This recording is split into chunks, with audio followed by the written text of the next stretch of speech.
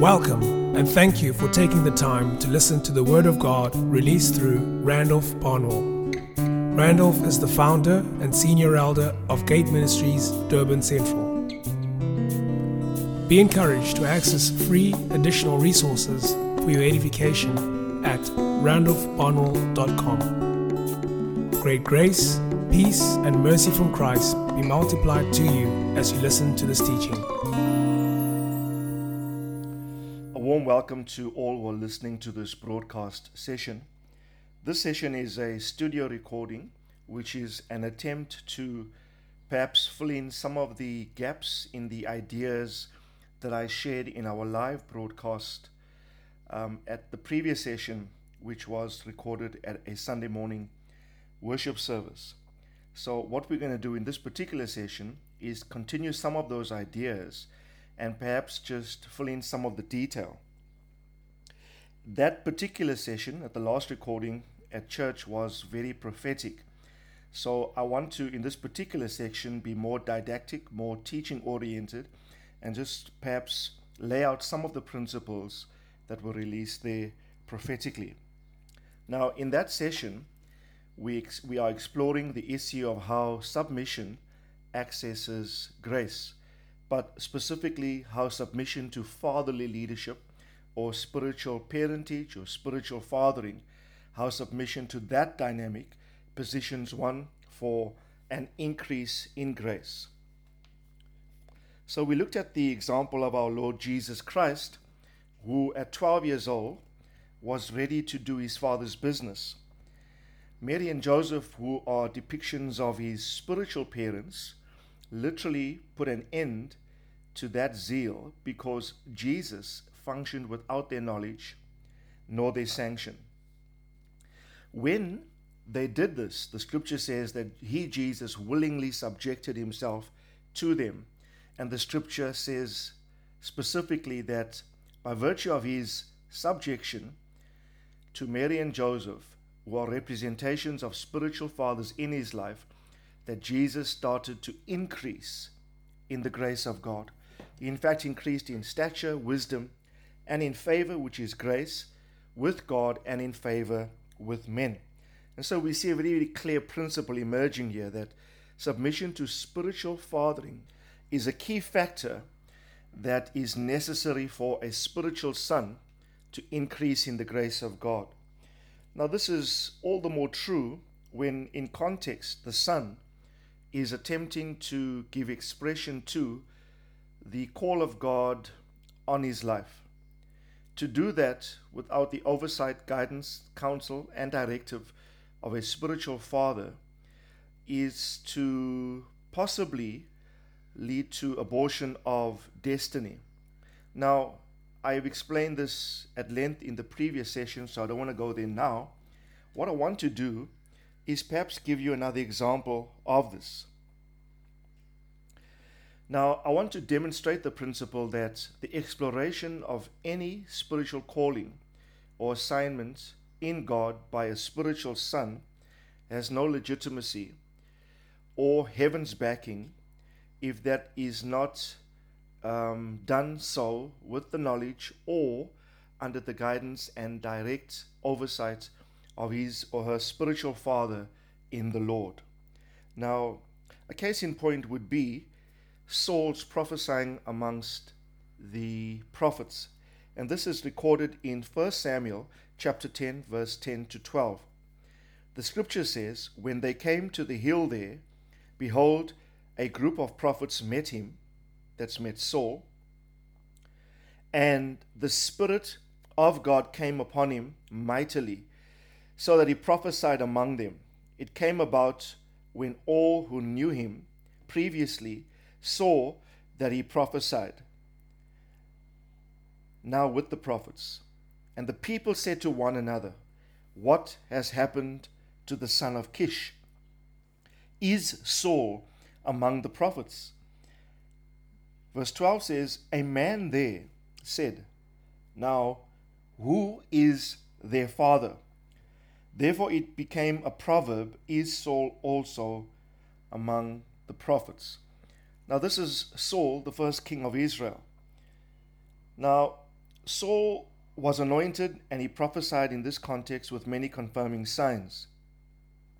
The response in the majority of the people was positive and widespread, and they were very impressed by the seeming transformation within him. Notice they say, "What has happened to Saul, the son of Kish?" So there was an observation of apparent transformation. They were also impressed by his newly attained status as a prophet. It became a proverbial saying that, "Is Saul also among the prophets?"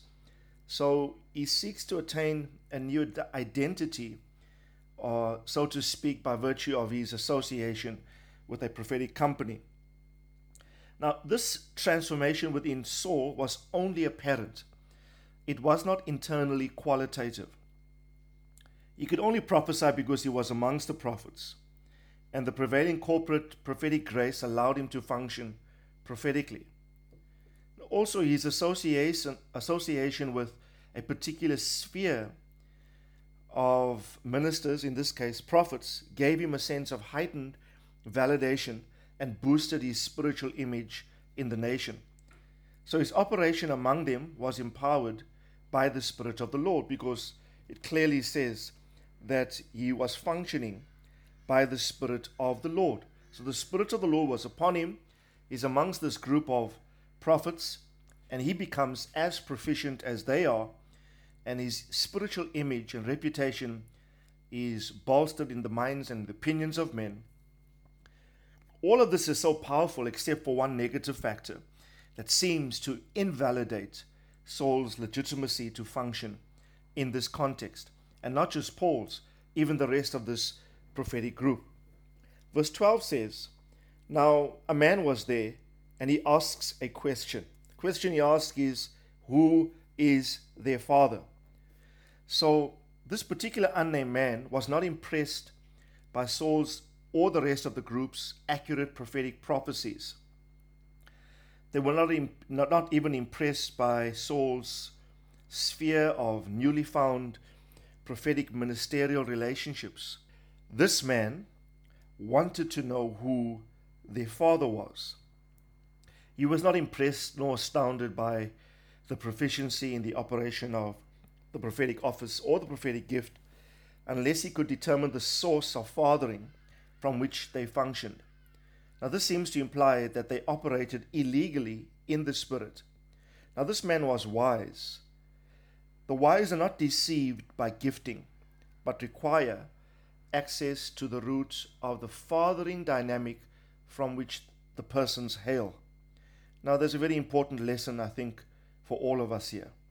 Like Saul, we too must not seek impartation and validation from a source or sphere of relationships which might be highly proficient in the operation of their gifting and calling, yet do not flow out from the blessing and authentication of accurate spiritual fathering.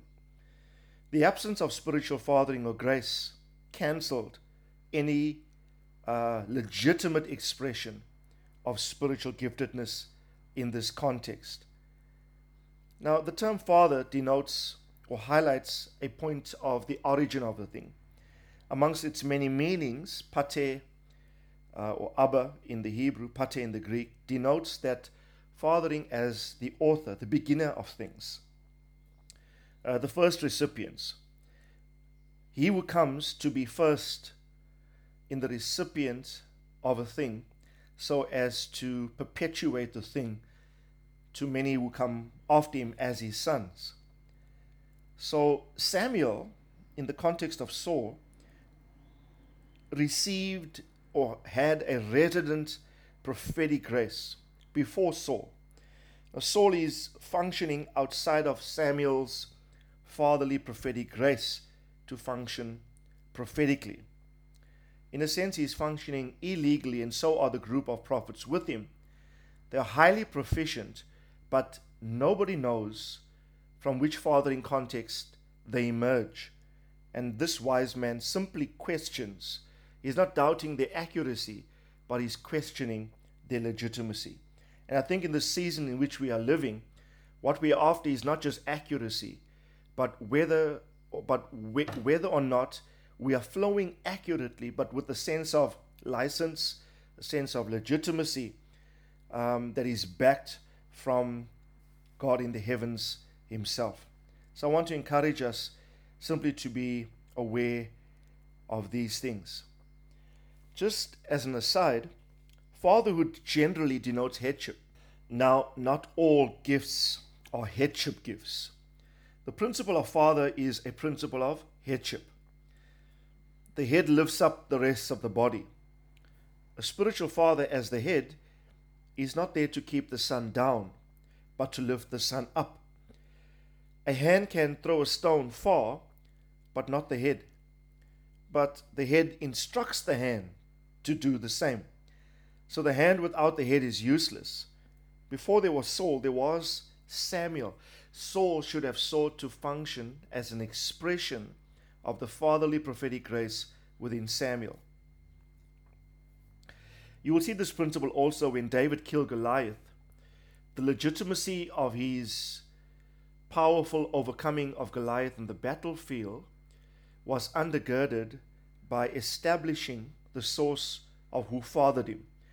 Remember, King Saul wanted to know not who is the lad that killed Goliath. The question that was paramount after David killed Goliath was, who is your father? If we can establish fathering, we can establish the legitimacy of your function in the kingdom of the Lord. Amen. Now I want to switch to another thought. Please bear in mind this particular broadcast is an attempt to fill out some of the details in the prior session. So you need to listen to the prior session to understand some of the concepts I'm explaining now. Now, Jesus was both the Son of Man and he was the Son of God. He was God's son, but he was also Joseph's son.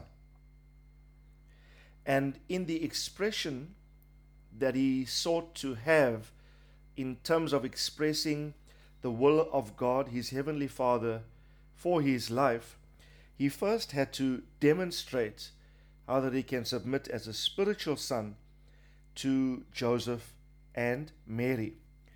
And Jesus subjected himself to these individuals for 18 long years. So, and these are silent years in the scripture. Not much is said about our Lord in these years. All we know is one text where the scripture says in Luke 2:51 that he subjected himself to them. And this was for 18 long years. This was between the ages of 12 and 30.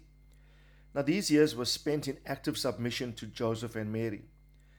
When he was 30 years old at his baptism, the Heavenly Father affirmed and validated his divine sonship by saying, "This is my son in whom I am well pleased." But before this, Jesus spends 18 years demonstrating his willingness to support and be subject to his earthly, natural, which is both spiritual and biological father in his case, in the persons of Joseph and Mary. Now, it is important to understand that Joseph was a carpenter, and so Jesus would naturally be trained as one under Joseph. He supported Joseph, and so much that he would ultimately be called in Scripture not only Joseph's son, but the carpenter's son. The carpenter's son. He would also become to known as the carpenter of Nazareth. Matthew 13:55 says the following: "Is this not the carpenter's son? Is this not the carpenter's son?" Mark 6 verse 2-3 says, "When the Sabbath came, he began to teach in the synagogue, and many listeners were astonished, saying, 'Where did this man get these things? And what is this wisdom given to him? And such miracles as these performed by his hands? Is this not the carpenter?'" Notice, is this not the carpenter? So Jesus was not just the carpenter's son, he was called the carpenter. Is this not the carpenter, the son of Mary, etc.? Now note, he's called the carpenter's son and also the carpenter. Joseph was known for carpentry in Nazareth, and Jesus here is described not only as Joseph's son, but as the carpenter's son. In other words, Joseph's renown and excellence as a carpenter was firmly established and entrenched within the entire city of Nazareth. Carpentry was Joseph's trade or business. It was the thing by which he became identified and associated with. Jesus became known as the son of that carpenter. So his identity was subsumed within the calling of his father. Jesus became so excellent in this trade of carpentry that Mark calls him not just the carpenter's son, but the carpenter. In other words, there was no better carpenter. If he's called the carpenter of Nazareth, the implication is that he was so excellent that he outdid every other carpenter and possibly even his own father in the entire city of Nazareth. So the lessons to learn here: submission in humility in Jesus manifested when he submitted his spiritual calling and identity to an earthly father for 30 years of his life, supporting and developing excellence in what that father was called to do. Then at his baptism at 30 years old, the Heavenly Father described him as his son. This is my son in whom I am well pleased. Now he was ready to be subsumed fully into a higher purpose and be known by his Heavenly Father's occupation, identity, and will for his life. But first was the natural, the carpenter's son, and then the spiritual, the Heavenly Father's son. If we cannot be submitted to the natural order of things, how can we ever hope to be effective as stewards of heavenly things? In the Bible, Jesus is called Jesus Christ, Christ Jesus, or simply Christ. The term Jesus or Jesus Christ highlights his humanity. The framing Christ Jesus, often used by Paul, highlights his ascended or resurrected disposition after the cross. And then the term Christ, in which it stands alone, highlights his divinity or his pre-existent eternal position and identity as the Son of God in the triune God. So in the Bible, Jesus is both called, for example, the Son of Man and the Son of God. Son of God, or Son of Man rather, describes his humanity as Jesus or Jesus Christ. His identity as a human being, experiencing everything that we as humans experience. And it also highlights the fact that he was submissive to earthly authority. He was the son of Mary and Joseph. Son of God highlights his divine sonship and references Christ in his eternal pre-existent position. Now here's the important point. For 18 years, he had to excel in his position as Son of Man, or in spiritual sonship, before he was given public recognition and validation as the Son of God in terms of his divine sonship by the Heavenly Father. God could have never used him as the Son of God until he matured in his role and function as the Son of Man, in reference to Joseph. Now similarly, God cannot use us as divine sons to any significant degree until we have first proven submission to earthly spiritual fathers as spiritual sons, supporting the vision, the mandate, the purposes of God vested in and through them. And Jesus did this for 18 long years. Now 18 is 6 multiplied by 3. 6 is the number of man. Man was created on the 6th day. 3 is the number of divine completeness, or something so strong and substantial. For example, there are 3 persons in the Godhead. It's also indicative of more excellent things, things that cannot be easily dislodged. Threefold cord cannot be broken. So for 18 years, that's 6, the number of man, and 3, completeness or strength or substantial solidity. For 18 years, Jesus brought divine perfection and completeness to his humanity, to his manhood, or in his role as Son of Man.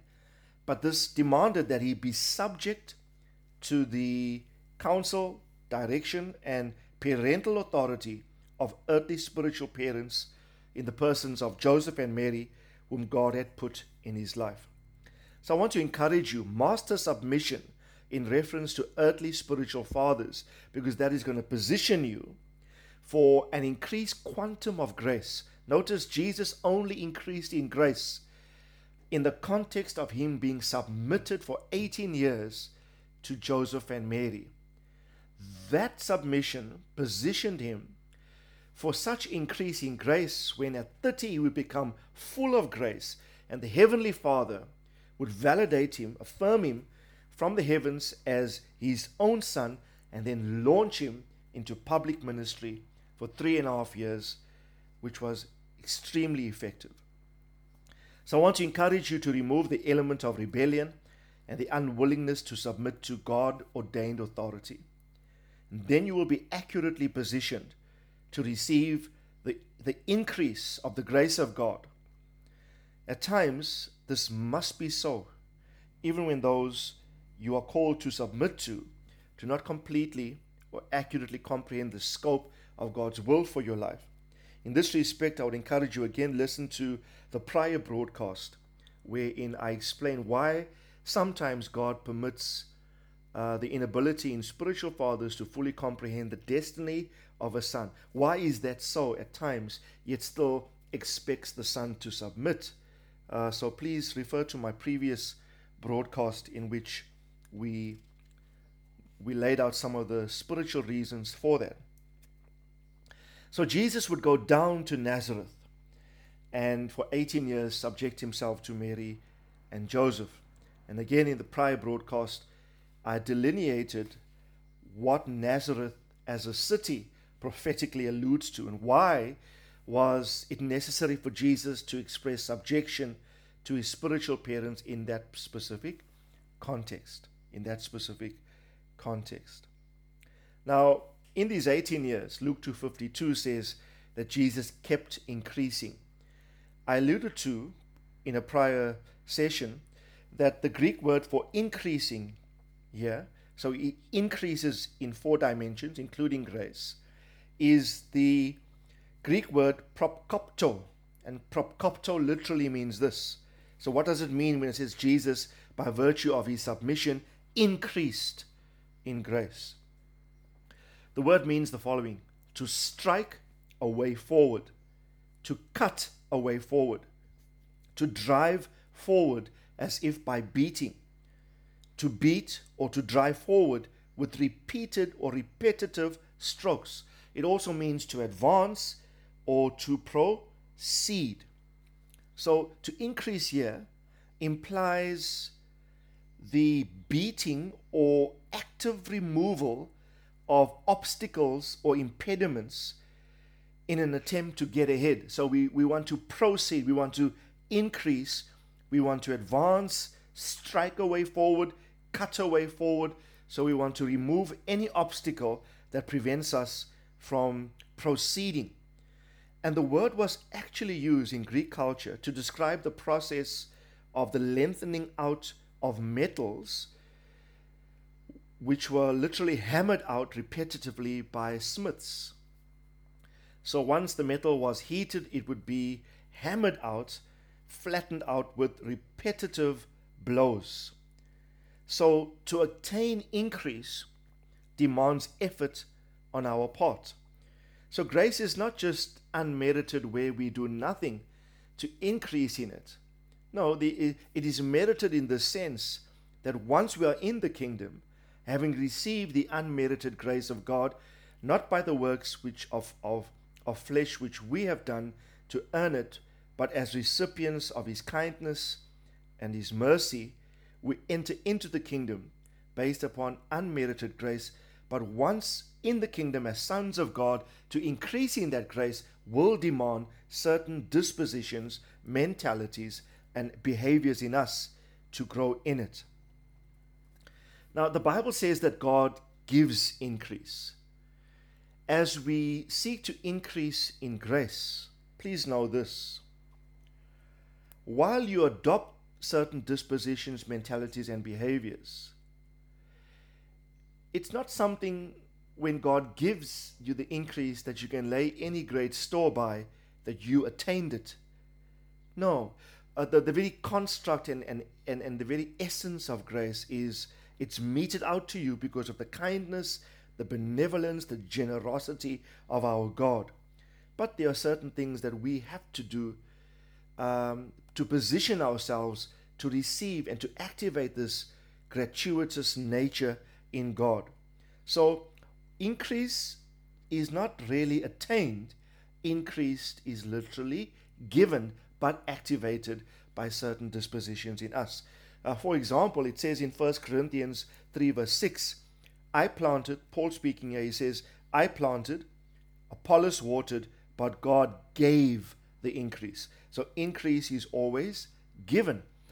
But even in this text, the increase given is only in response to the activities of planting and watering. I planted, Apollos watered, God gave the increase. God only gives in response to activities of planting and watering. So there's something that we have to do. We have to deliberately cut a way forward into the realm or area in which we believe God is calling us to attain or to receive the increase that He desires to give to us. And so the idea of propkopto, increasing in grace in the Greek, denotes the idea of repetition, of repeated strokes in defining a way forward. Now this automatically calls for perseverance and endurance. At times you have to repeatedly, over a long period of time, engage in the same disposition, activity, behavior, sustained attitude or mindset that will tend to amount to you progressively carving out a new path of growth and increase for your life. Generally, people give up too easily or too prematurely. I want to encourage you to not be sporadic, to not be inconsistent, exhibit a sameness in your behavior in terms of how you pursue your growth in spiritual things. Stick with the program. Stick with the program of striking a way forward to reap the results. Jesus cut His own path of increase in 4 specific areas: in stature, in wisdom, in the favor of God, in favor with men. He repeatedly engaged His mind and He applied Himself actively to increase in the grace, and this became apparent and was evident to all. Again, I want to stress, this increase in grace happened within an environmental context in which He submitted Himself to spiritual fatherly oversight for 18 years. Little do we know, active submission is actually carving a way forward for us to increase in the grace of God. Now, I want to just draw reference to, after Jesus does this, and at 30 years old, after His baptism, the Heavenly Father affirmed and validated His divine sonship. Jesus went, after He was tempted of the devil for 40 days, went into the synagogue, and there He read from the scroll of Isaiah, a portion of scripture, and everyone was in awe at Him. Now, here's the text. It's Luke 4:22. All were speaking well of Him and wondered at the gracious words which were falling from His lips, saying, Is this not Joseph's son? Now, notice the people emphasize that Jesus is Joseph's son in this verse. Yet profound heavenly grace was pouring forth from his mouth.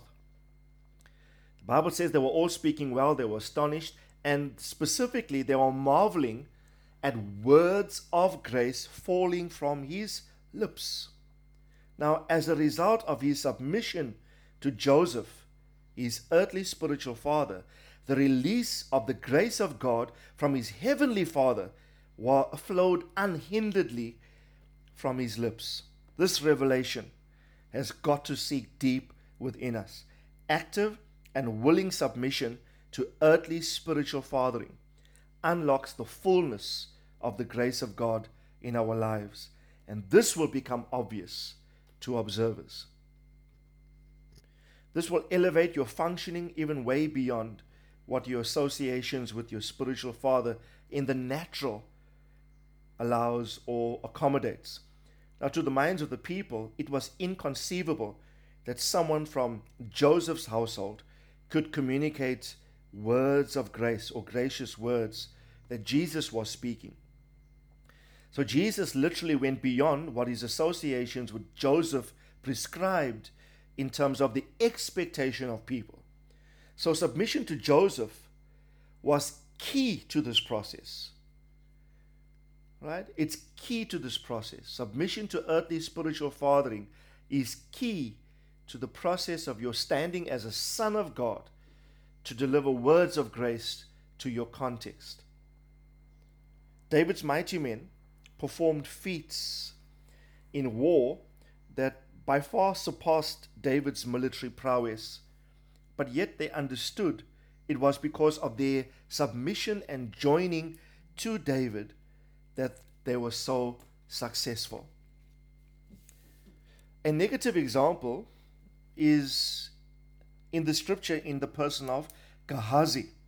Now, I don't want to go to the details here, just to make a point of mentioning this. Submission is evidenced by obedience. If you're truly submitted to a spiritual father, you will obey his word. Now, Gehazi was a potential spiritual son to Elisha, but Gehazi manifested disobedience and insubmission when he blatantly disobeyed and he misrepresented Elisha in fraudulently seeking to extract funds from Naaman, funds which Elisha refused. So in his pursuit after the funds, Gehazi misrepresented the whole spirit and disposition of his oversight, his leader, in the person of Elisha. And for this he suffered leprosy, and he never walked in any dimension of the grace and the anointing of Elisha. Right? He did not even receive favor from men. Jesus grew not just in favor or grace with God, but also with men. You see, Gehazi receives no favor from the king.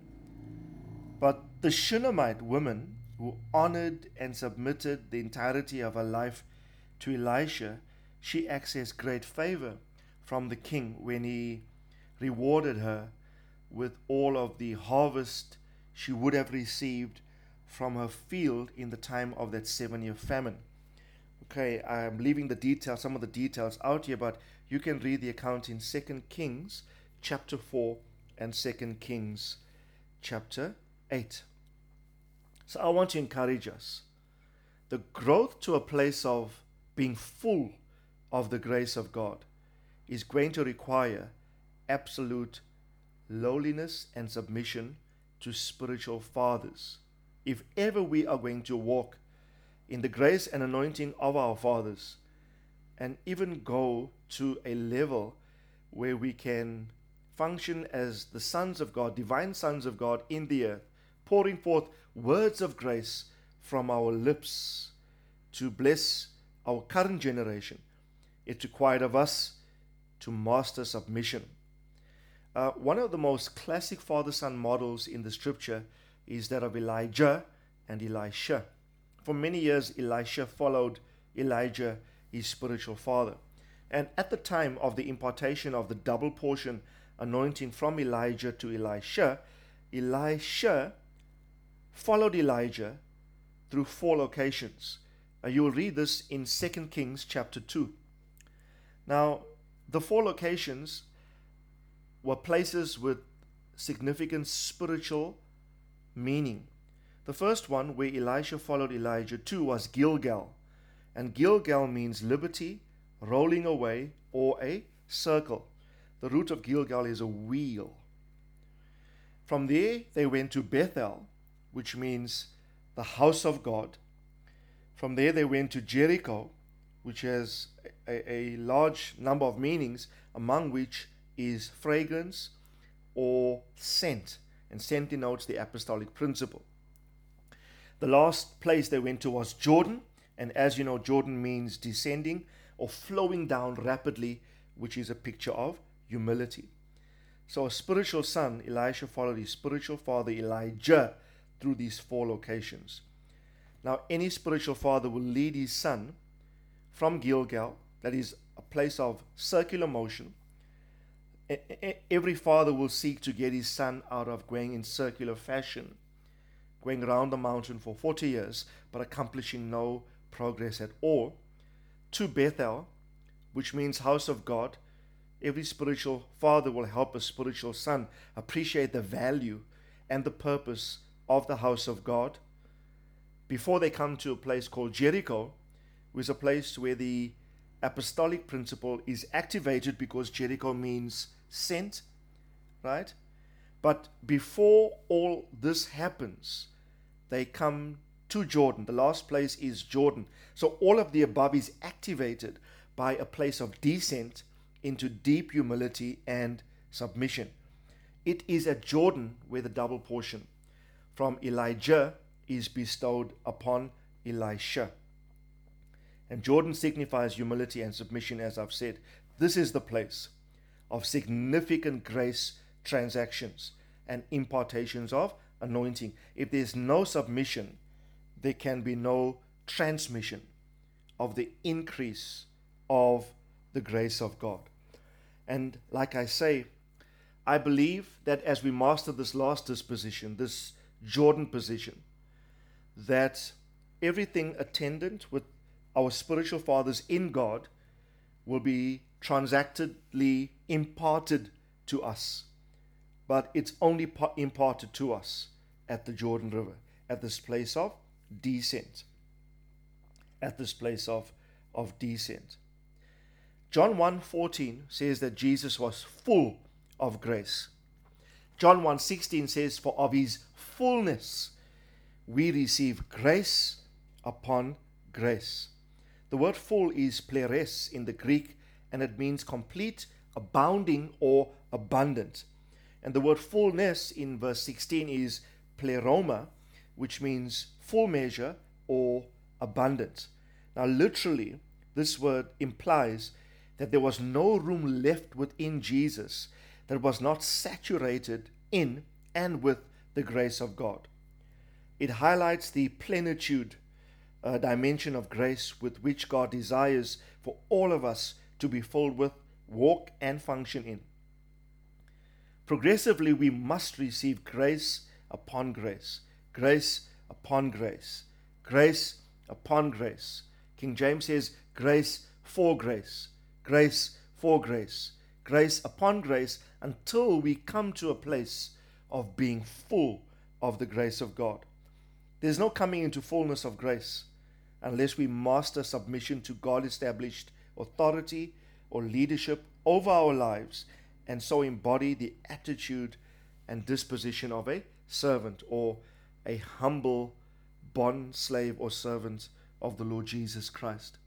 You will see the same word used, and it's true of Stephen in Acts 6 verse 8, where it says, Stephen, a man full of grace and power. That's the New American Standard. Stephen, a man full of grace and power. But Stephen, being full of grace, before that embodied humility in how he served tables, in humble submission to the directives of apostles, which is a representation of fatherly leadership over his life. Okay? So there's no fullness until we master servanthood. In my last session, I drew reference to how Paul and Barnabas at the church at Antioch were commissioned by the Antioch leadership to do apostolic work. And they were sent out by that leadership, but the text also says sent out by the Holy Spirit. So here we have the Holy Spirit sending that was witnessed to, discerned, and cooperated with, in that humans who were a representation of leadership would send out Paul and Barnabas. So human sending was literally equated to Holy Spirit sending. So no human can literally be sent out by the Holy Spirit until humans to which he is accountable and submitted to must endorse, witness to, and cooperate with that Holy Spirit sending, and literally give public endorsement of that calling. Without that human side of things, even what is construed to be a Holy Spirit initiative will not find legitimacy. But the entire process demanded that those sent be submitted to those who sent them. We're living in an age where people refuse to submit to human representation of divine authority in their lives. Paul and Silas went from the church at Antioch on their first apostolic journey, and they would come back to that place to be accountable to, submit to, and report to those leaders who sent them. So we have the coupling, if you would, of a powerful duo: God's intentions in the heavens, the Holy Spirit's will, and human agency in leadership on the earth, recognizing that, witnessing to that, cooperating with it. But the persons involved that were sent, submitting to the human representation to access the authorization of the Spirit that truly did send them. And it is true that when Paul and Barnabas, or Barnabas and Saul rather, were commissioned in that first apostolic journey, they went out, had marvelous success. You will read this in Acts 14, marvelous success. And they would return back to Antioch. Acts 14:16 says this: they sailed to Antioch, from where they had been commended to the grace of God for the work they had to accomplish. So the success of Paul and Barnabas in that first apostolic journey, the Bible says, when the human representation of authority and fatherly leadership over their lives sent them, being sent by the Holy Spirit, it tantamounted to a commendation to the grace of God. It says they were commended to the grace of God. So no person can access grace to empower your functionality in the will of God until you submit to those human earthly representations of leadership in your life. Okay? No one simply accesses grace from the Holy Spirit in a vacuum or abstractly. God uses humans as conduits, or pipes, if you would, in and through which His grace would flow effortlessly. So Acts 14:26 is very important. They were commended to the grace of God in their sending, and that grace to which they were commended caused them great success. Now similarly, when Paul and Silas went forth, they were committed or commended to the grace of God too. Acts 15 verse 40 says, but Paul chose Silas and left, being committed by the brethren to the grace of God. So the words commended or committed is the Greek phrase paradidmai, which means to deliver over or up to the power of someone, to surrender or to yield up, to entrust, to transmit, or to recommend to.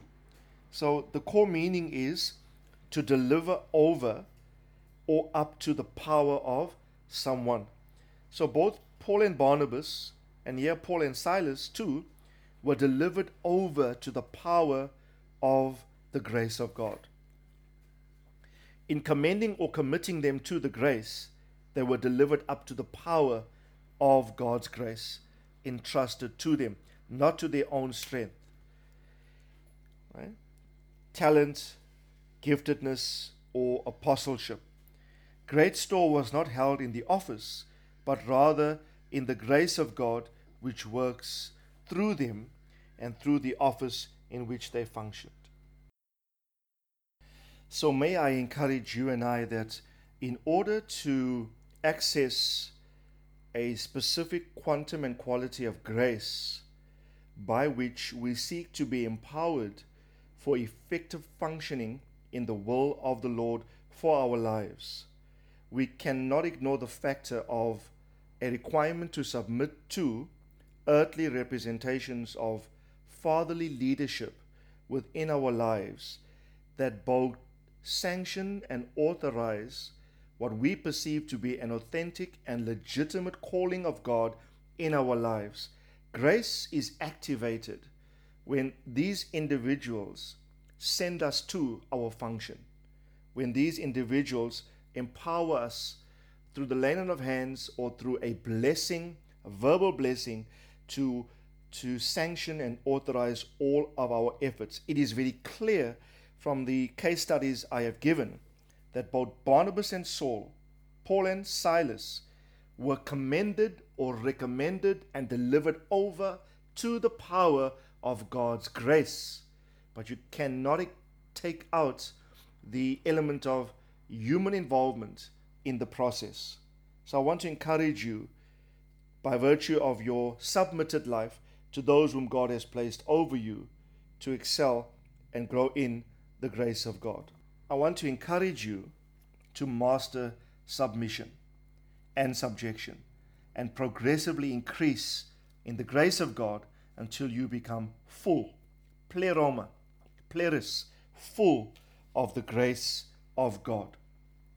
My desire for you and I is that we will have grace in the fullest measure. 1 Peter chapter 1 verse 2 says, May grace and peace be yours in the fullest measure. The fullest measure. King James of the same text says, May grace and peace be multiplied. The word fullest measure or multiplied is the Greek plethuno, which literally means to make full and hence to multiply or increase. As we close, I pray grace will be yours in the fullest measure. Great grace and peace be multiplied to you in ever increasing measure. I commend you to God and to the word of His grace that is able to build you up and give you an inheritance amongst all the saints which are sanctified in Him. May the Lord richly bless you. Amen.